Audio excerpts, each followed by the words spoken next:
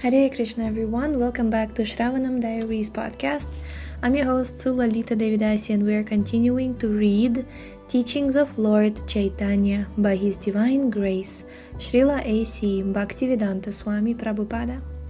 This is chapter 31, The Supreme Perfection. Supreme Perfection. Jai, we left off yesterday when Lord Chaitanya asked Ramananda Raya to say something more about the pastimes of Shri Radha and Krishna. And Ramananda Raya replied, "It is very difficult for me to express anything beyond this. I can only say that there is an emotional activity called Prema Vilasa Vivarta, which I may try to explain. But I do not know whether you will be happy to hear of it." Unquote. In Prema Vilasa there are two kinds of emotional activities, meeting and separation. This transcendental separation is so acute that it is actually more ecstatic than meeting. Ramananda Raya was expert in understanding these highly elevated dealings between Radha and Krishna, and in this regard he had composed a nice song which he narrated to the Lord.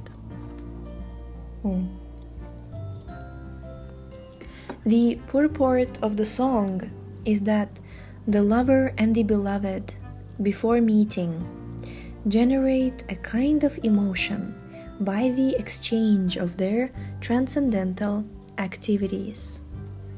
That emotion is called raga, or attraction. Srimati Radharani noted that, quote, "This attraction and affection between us has risen to the highest extent." Unquote. But the cause of this attraction is Radharani herself. "Whatever the case may be," Radharani said, "that affection between you and me has mixed us in oneness. Now that it is the time of separation, I cannot see the history of the evolution of this love.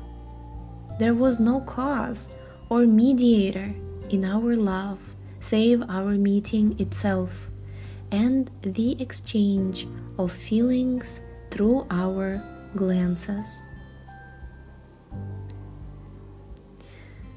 Unquote. This exchange of feelings between Krishna and Radharani is very difficult to understand unless one is elevated to the platform of pure goodness. Such transcendental reciprocation is not possible to understand even from the platform of material goodness. One has to transcend even material goodness in order to understand. This is because the exchange of feelings between Radha and Krishna is not a subject matter of this world, of this material world. Even the greatest mental speculators cannot understand this directly or indirectly. Material activities are manifested for either the gross body or the subtle mind, but this exchange of feelings between Radha and Krishna is beyond such manifestations and beyond intellectual mental speculation.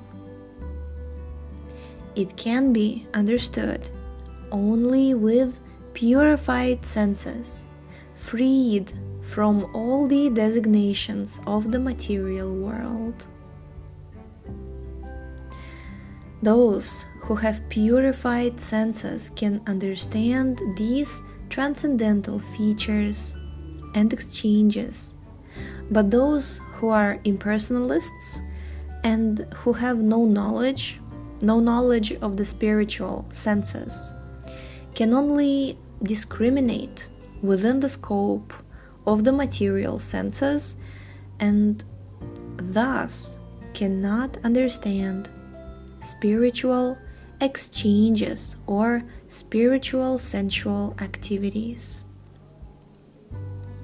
Those who are elevated by virtue of experimental knowledge can only satisfy their blunt material senses, either by gross bodily activities or by mental speculation. Everything generated from the body or the mind is always imperfect and perishable, but transcendental spiritual activities are always bright and wonderful. Pure love on the transcendental platform is the paragon of purity, because it is devoid of material affection and is completely spiritual. Affection for matter is perishable, as indicated by the inebriety of sex in the material world, but there is no such inebriety in the spiritual world. Hindrances on the path of sense satisfaction cause material distress, but one cannot compare that with the spiritual distress of separation from Krishna. In such spiritual separation, there is neither inebriety nor ineffectiveness, as one finds with material separation. Lord Chaitanya said that this is the highest position of transcendental loving reciprocation, and he told Ramananda Raya, quote, "By your grace only have I been able to understand such a high transcendental position. Such a position cannot be attained without the performance of transcendental activities. So will you kindly explain to me how I can raise myself to this platform?" Unquote. Now, it is similarly difficult for me to make you understand, Ramananda Raya replied. As far as I am concerned, I can only speak what you wish me to, for no one can escape your supreme will. Indeed, there is no one in the world who can surpass your supreme will, and although I appear to be speaking, I am actually not the speaker. You are. Therefore, you are both the speaker and the audience. Thus, let me speak only as you will me to speak about. Let me speak only as you will me to speak about the activities required to attain this highest transcendental position. Unquote. Ramananda Raya then began his explanation, saying that the transcendental activities of Radha and Krishna are very confidential. Very confidential. These activities cannot be understood by one who has an emotional relationship with the Supreme Lord as servant to master, friend to friend, or parent to son. This confidential subject matter can be understood only in the association of the damsels of Vraja. For these confidential activities have arisen from the feelings and emotions of those damsels.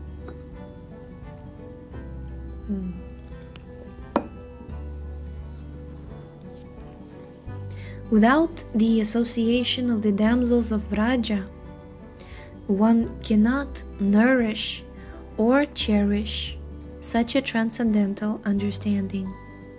In other words, because these confidential pastimes of Radha and Krishna have expanded through the mercy of the damsels of Vraja, without their mercy, one cannot understand them. One has to follow in the footsteps of those damsels of Vraja in order to understand. When one is actually situated in that understanding, he becomes eligible to enter into the confidential pastimes of Radha and Krishna. For one who wants to understand these confidential pastimes, there is no alternative to following in the footsteps of the damsels of Vraja. This is confirmed in the Govinda Lilamrita 10.17. Quote, although manifest, happy, expanded and unlimited, the emotional exchanges between Radha and Krishna can be understood only by the damsels of Vraja or their followers, just as no one can understand the expansion of the spiritual energy of the Supreme Lord without His causeless mercy. No one can understand the transcendental sex life between Radha and Krishna without following in the footsteps of the damsels of Vraja. Unquote. The associates of Radharani include her personal associates called Sakhis and her near assistants called Manjaris. It is very difficult to express the dealings of Radharani's associates with Krishna because they have no desire to mix with him or enjoy with him personally. No desire to mix with him or enjoy with him personally. Rather, they are always ready to help Radharani associate with Krishna. Their affection for Krishna and Radharani is so pure that they are simply satisfied when Radha and Krishna are together. Indeed, their transcendental pleasure is in seeing Radha and Krishna united. The actual form of Radharani is just like a creeper embracing the tree of Krishna, and the damsels of Vraja, the associates of Radharani, are just like the leaves and flowers of that creeper. When a creeper embraces a tree, the leaves and flowers of that creeper automatically embrace it. The Govinda Lilamrita 10.16 describes the pleasure of Radharani's associates as follows.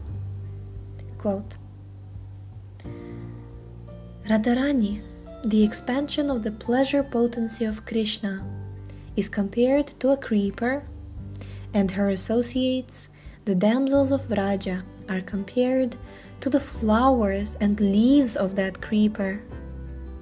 When Radharani and Krishna enjoy themselves, the damsels of Vraja relish the pleasure more than Radharani herself. Unquote.